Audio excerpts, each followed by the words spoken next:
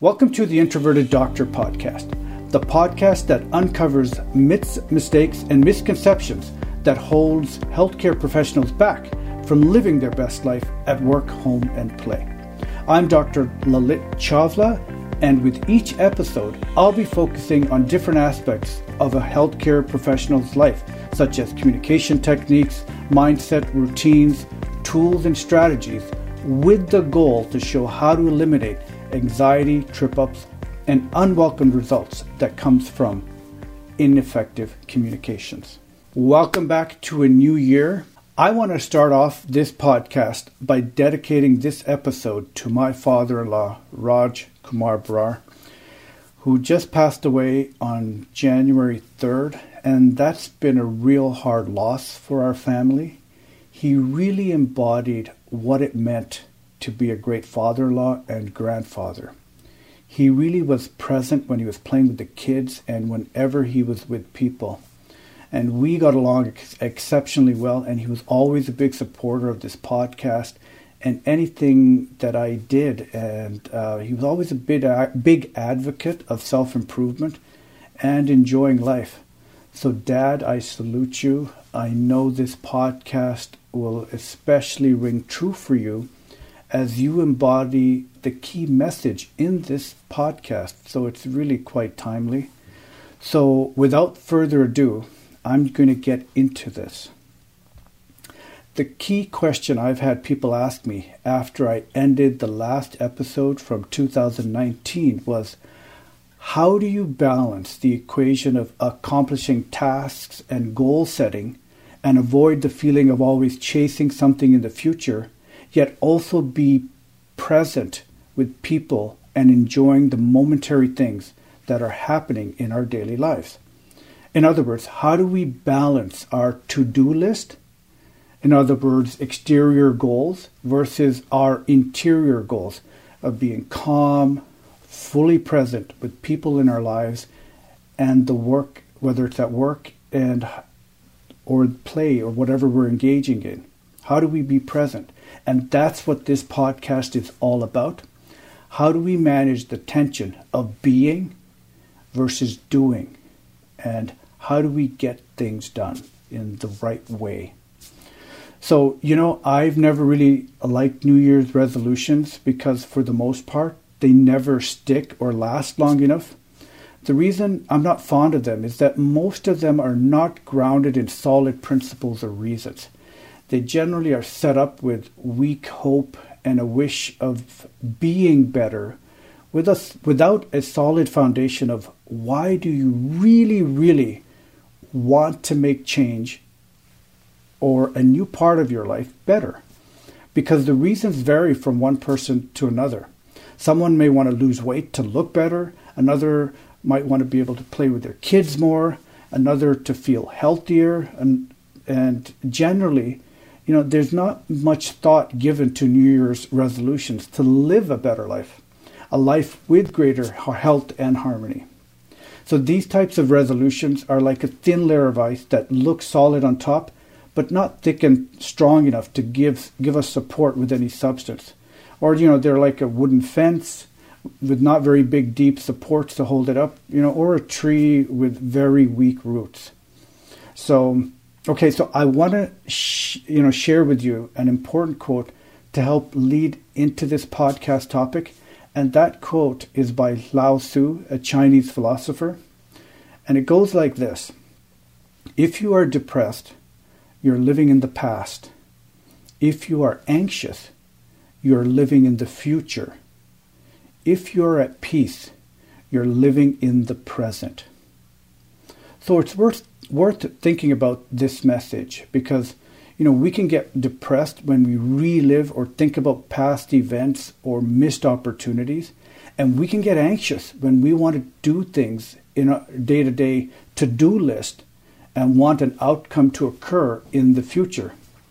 But when you're focused and you're fully present on your current actions or tasks or the interactions you're having, you're living in that moment and you're in that zone and you're in a very peaceful, content state. So how does that apply to a new year and decade? Well, the challenge for me and many people that I talk to is when I or we are being present, with our spouse or listening to my patients or clients or coworkers, being distracted by one thing or another, that's very easy. And being distracted by one thing or another, and that other thing is usually related to a task-oriented outcome. So, for example, completing some forms, or picking up some mail, getting things ready for work, making sure I go to the gym, the small day-to-day things. Sometimes it's even being distracted by looking at our phones or something else even. That's really the challenge. And now a new year comes along and we start thinking about goals again, when really we should be doing this all along, and that's so important. But that really is something we should be doing all along, but that's an aside. So how do we manage doing goals? In other words, creating some tangible results that are important and necessary to sustaining and living our lives and thriving, versus being goals. In other words, being present in the moment with the people in our lives and even with ourselves, and not being distracted by things like text, social media, unnecessary things. How do we do effective goal setting, and what or could that look like? Is the traditional way the right way? How do we do effective goal setting and not get task setting, where we simply cross them off our items on our to-do list and have them replaced with more things on our to-do list? I don't know about you, but I find me and many of my colleagues struggle with finding time to be fully present with the people in our lives. We live in a culture where we're always looking to the future for results and then never really appreciating the present time we have.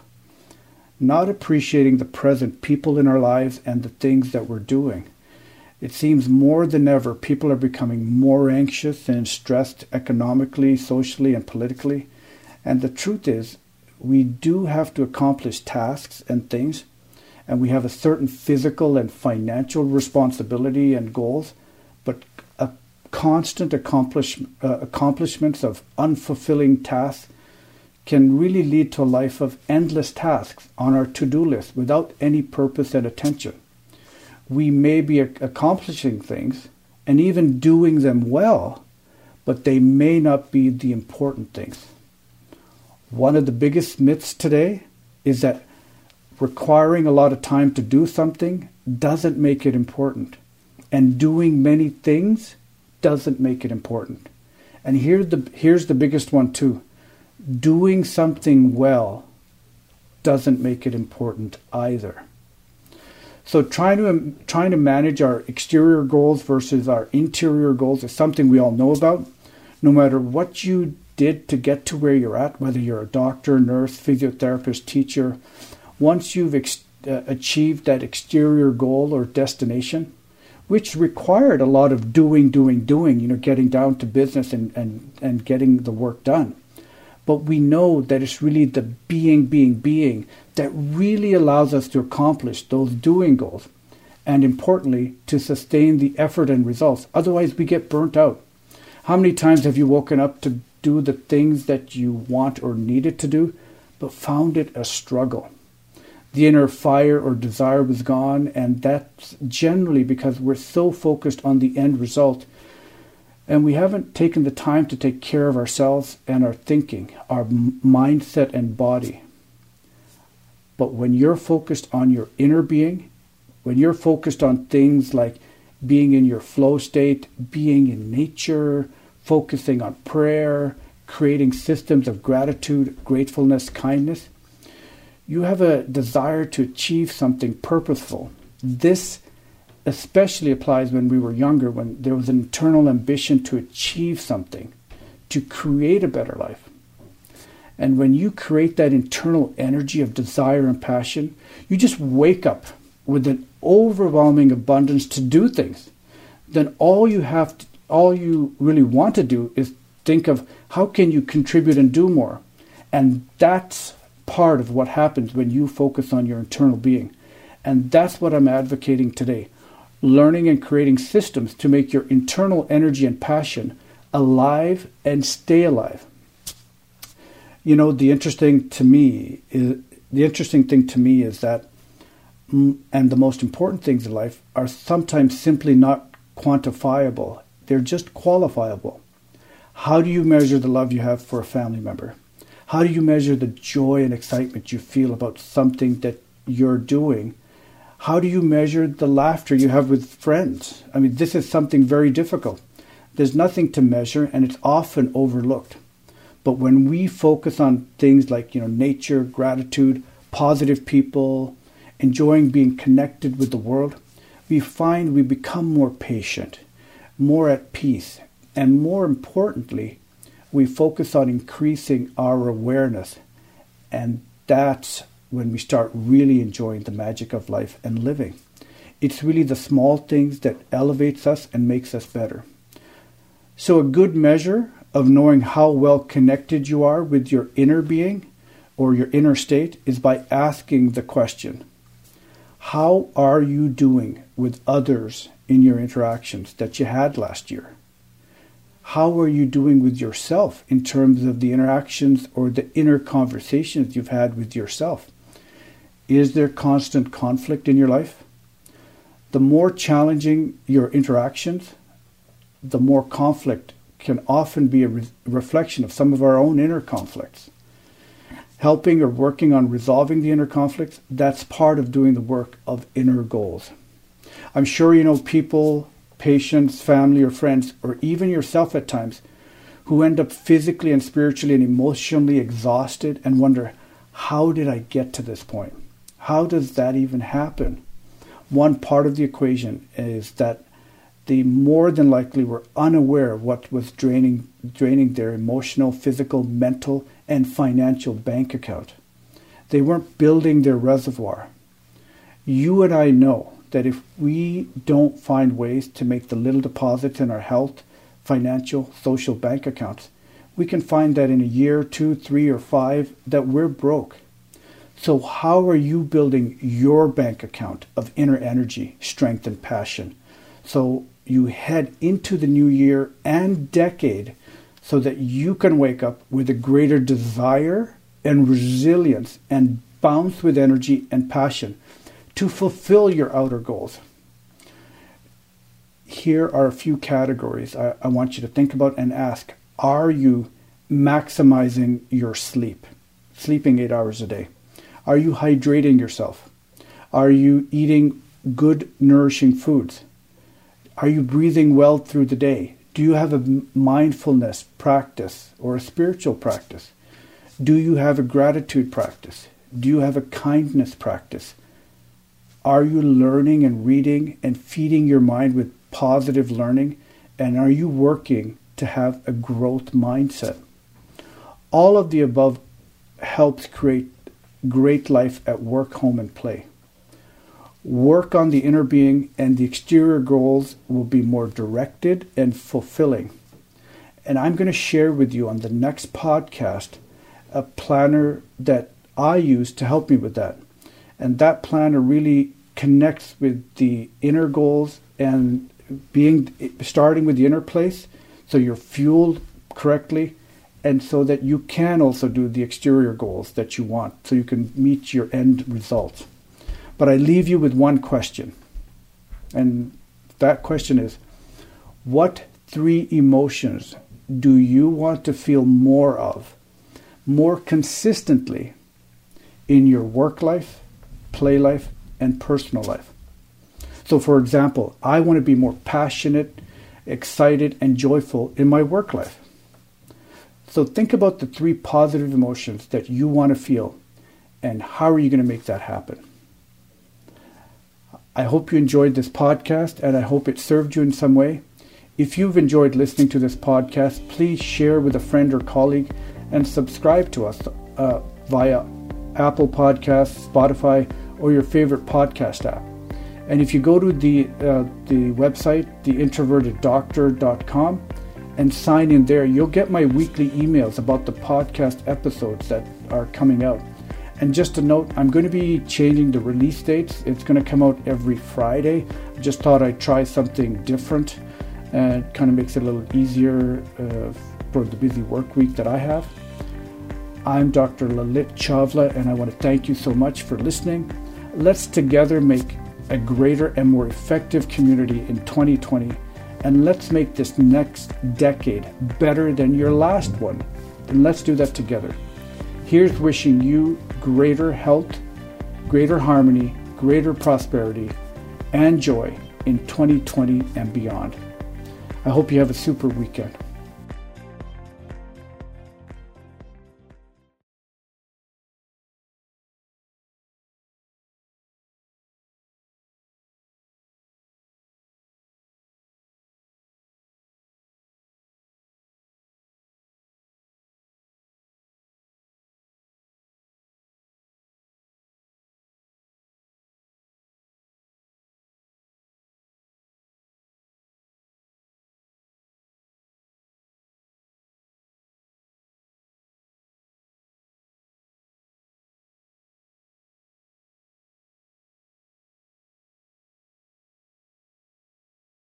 Welcome to the Introverted Doctor Podcast, the podcast that uncovers myths, mistakes, and misconceptions that holds healthcare professionals back from living their best life at work, home, and play. I'm Dr. Lalit Chawla, and with each episode, I'll be focusing on different aspects such as communication techniques, mindset, routines, tools, and strategies, with the goal to show how to eliminate anxiety, trip-ups, and unwelcome results that come from ineffective communications. Now, in the last episode, I said I was going to share with you the 4D planner, but I wanted to actually share the content in this episode because I think it leads a bit better to that. So if you were expecting that, I apologize. But in this week's episode, I want to share an encounter I had with a disgusting patient and the outcome of that. But before I dive into that story, I want to share with you a little something that only a few people know about me. And it also answers part of the question I get asked a lot of times about how did you become a magician? Okay. So today I'll give you the short version of that story. Now I actually grew up after age 14 in a small rural village, New Sarepta, Alberta. The population was about 300 people. And we were the only East Indian family, not to mention the only visible minority for miles and miles around. So anyway, I was basically your standard science and math person. I never really had any hobbies other than playing sports. And as life would have it, I met a magician, Keith Lewis, in this little village, and we ended up becoming friends. And he ended up teaching me magic tricks, and I developed a real passion for magic. Now, I learned how to perform small tricks and then ended up wanting to do bigger illusions and Houdini escapes. And Keith at that time was about 33 years old, married with 2 little kids. And he was, and still is, an exceptional creator, visionary, and teacher. So anyway, how it worked was that I really liked performing, and so did he, but he was more of a builder and creator overall.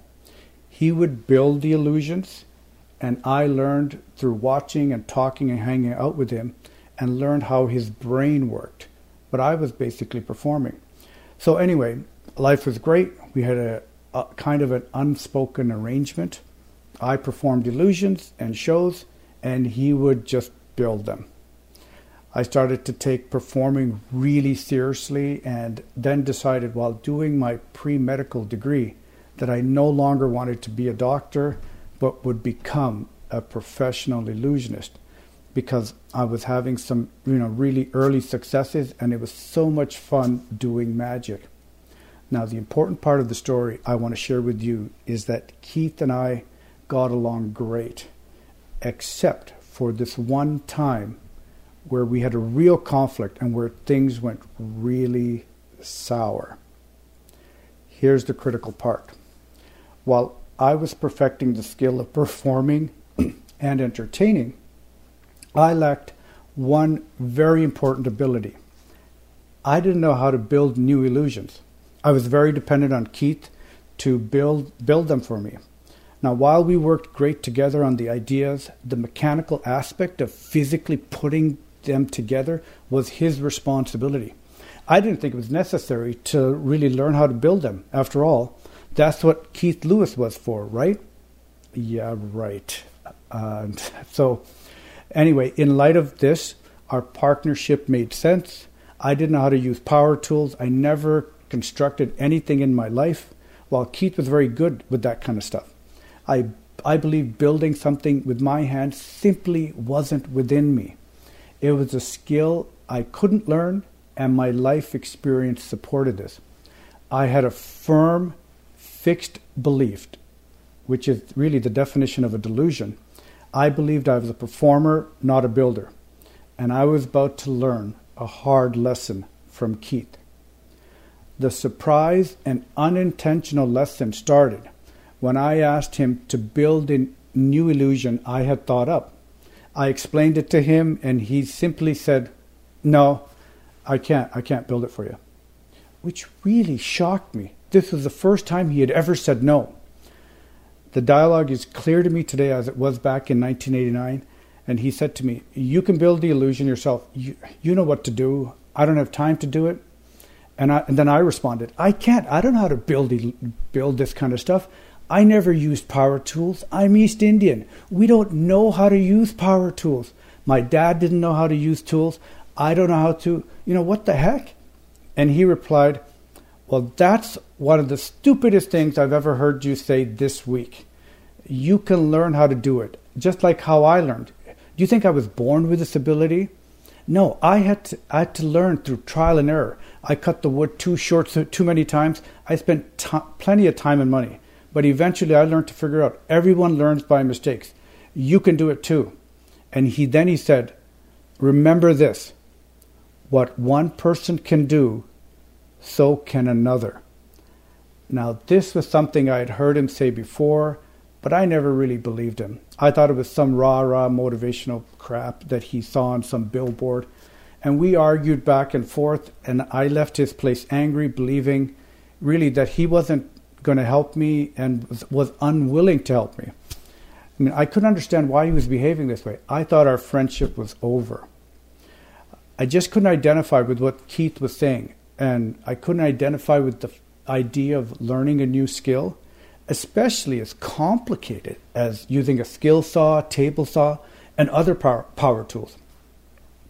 I just didn't think that simply reframing my idea of who I could be would change anything and what I could do.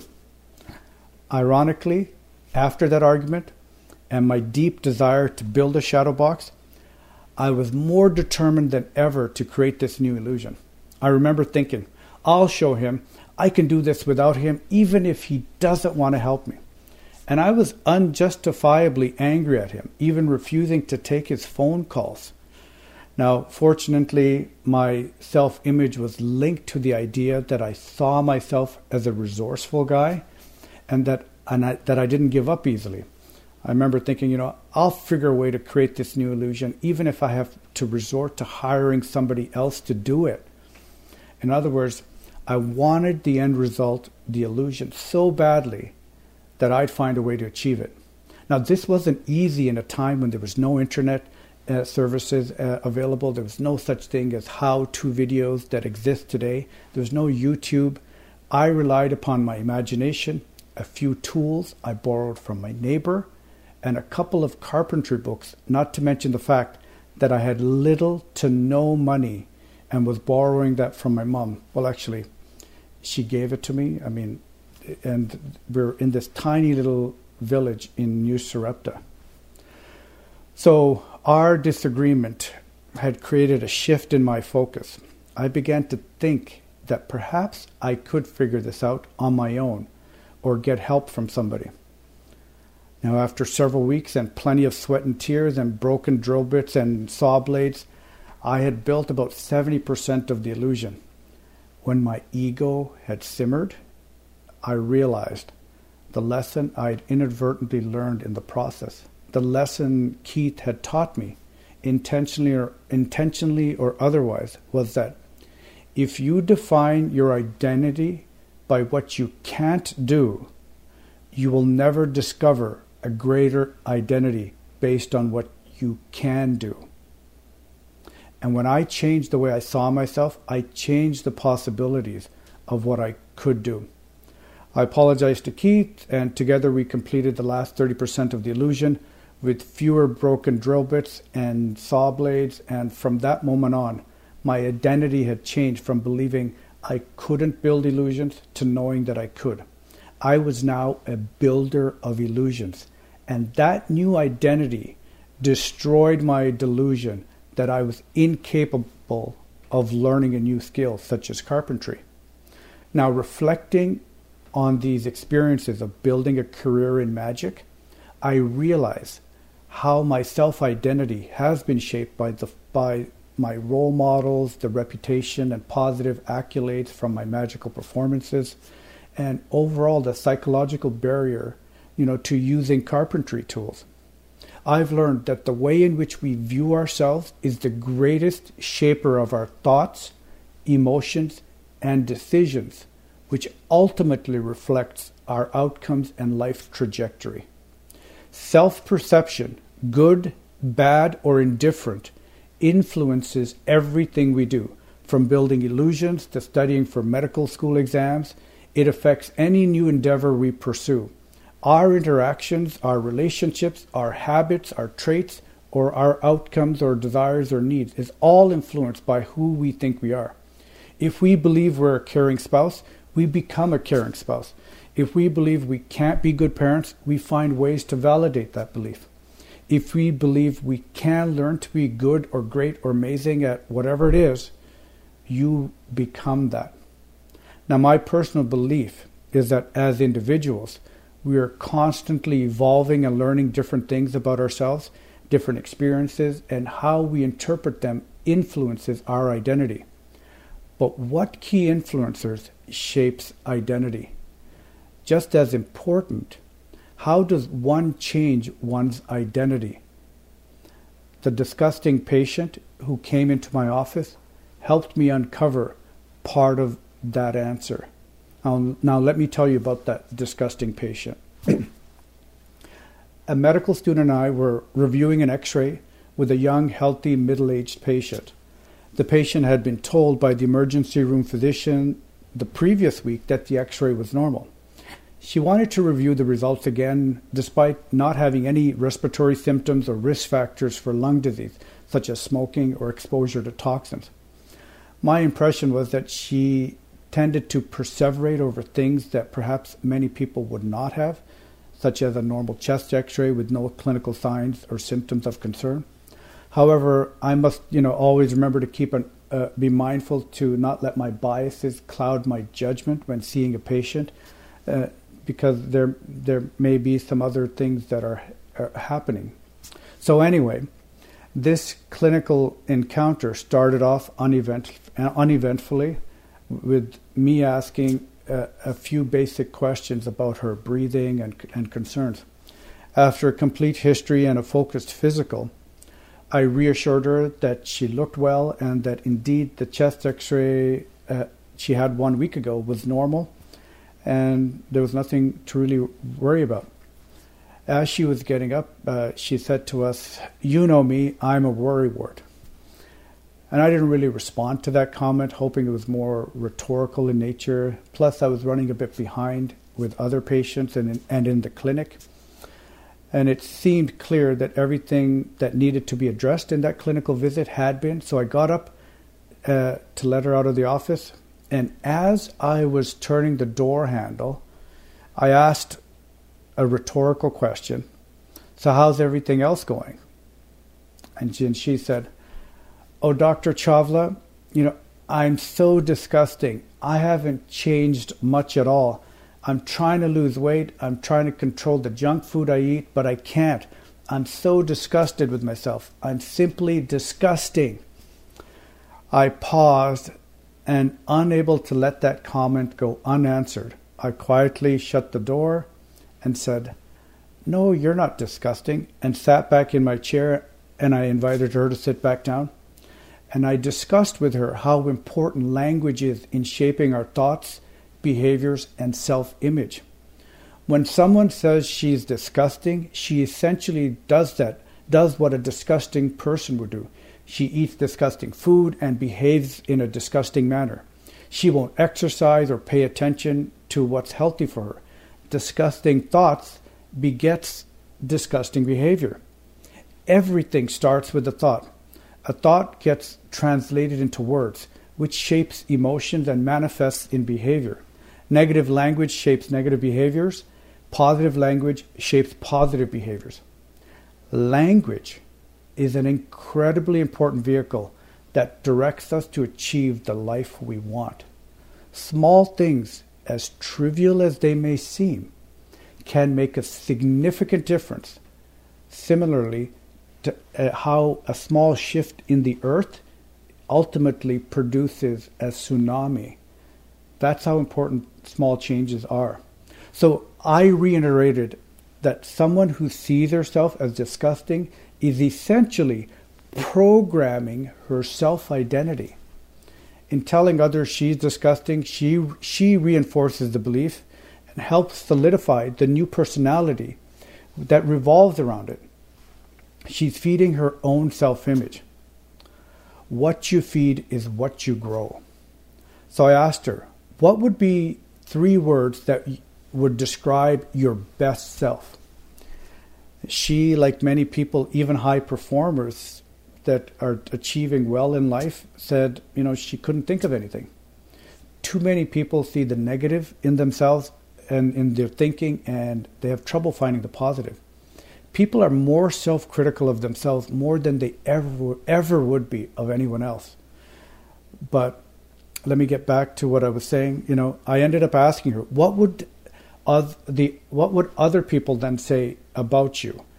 And then she, after some thought, said, they would describe me as loyal, loving, and disciplined. So then I asked her if she could do one simple exercise, 3 minutes every morning and evening for at least 1 month. And she said she would. So I asked her, look at yourself in the mirror and imagine you see a little 5-year-old girl. And it is your young self. And I want you to say to that 5-year-old girl, which is you, that you're loyal, loving, and disciplined. And then I want you to see that little girl growing up before your very eyes to the woman that you are today. And I want you to say it with full intention, with full passion, and not just fluff it off like, I'm loyal, loving, disciplined. Put some energy into it. And so she said she could do this. So anyway, she left, and that was the end of the visit.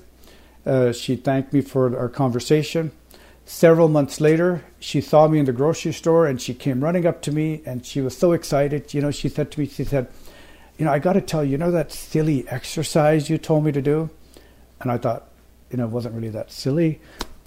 But anyways, I was kind of smiling, and I said, yeah, I remember that. She said, I lost 15 pounds simply by saying that. For some reason, it just changed the way I was thinking, and it made me have better language, which essentially actually changed her identity. Now, as a doctor, educator, and parent, I've seen how a person's belief about themselves affects their actions. When an individual believes he can't learn or do something, more often than not, he inevitably creates that result. I've also seen the opposite. When someone doesn't appear to be ready to complete something, whether performing a medical procedure, learning a new concept, or riding a bike without training wheels, but simply believes he can, because that's who I am, then he figures a way to accomplish it. Our self-identity is the eyes with which we see the world and interpret the events in that world. Our self-identity shapes the questions we ask, cultivates the answers we seek, and nurtures the needs on which we will focus on. Our self-identity is the greatest influencer in guiding our actions in what we do. If someone told me, said to me, hey, Lalit, you're a lousy basketball player, I wouldn't take any offense because I know I'm not good. However, if somebody said I'm a lousy husband or a terrible coach, now that would sting because I take pride in being a good husband, good dad, good coach. So think about what areas in your life limits you in the work that you do, the relationships you have, and the goals you want to achieve. Is there language you use that is affecting your ability to be more present and relate better with people, connect better, be healthier? Do you feel that you can't be more fit, be a better communicator? Why not? What 3 words could you use to be better at the work you do and the people you connect with, and a habit or discipline that you need to add so that you can meet your goals and aspirations this year? Think about your identity in three areas of your life: work, home, and play. If you're, an introvert, and that's great. But if you want to be more passion as an introvert, you can. I'm not asking you to change who you are, but to dial into your internal greatness that already exists there. Thank you so much for listening. I hope this podcast served you in some way. And if you've enjoyed listening to this podcast, please share it with a friend, colleague, or subscribe to us on Apple Podcasts, Spotify, or your favorite podcast app. And if you go to the introverteddoctor.com and sign in there, you'll get my weekly emails about the podcast episodes that's coming out. And just a note, I've changed the release date to every Friday. I'm Dr. Lalit Chawla, and thank you so much for listening. Let's together make a greater, more effective community in 2020 so that you live with greater passion, harmony, and magic in your life, and help others do the same. Have a super weekend.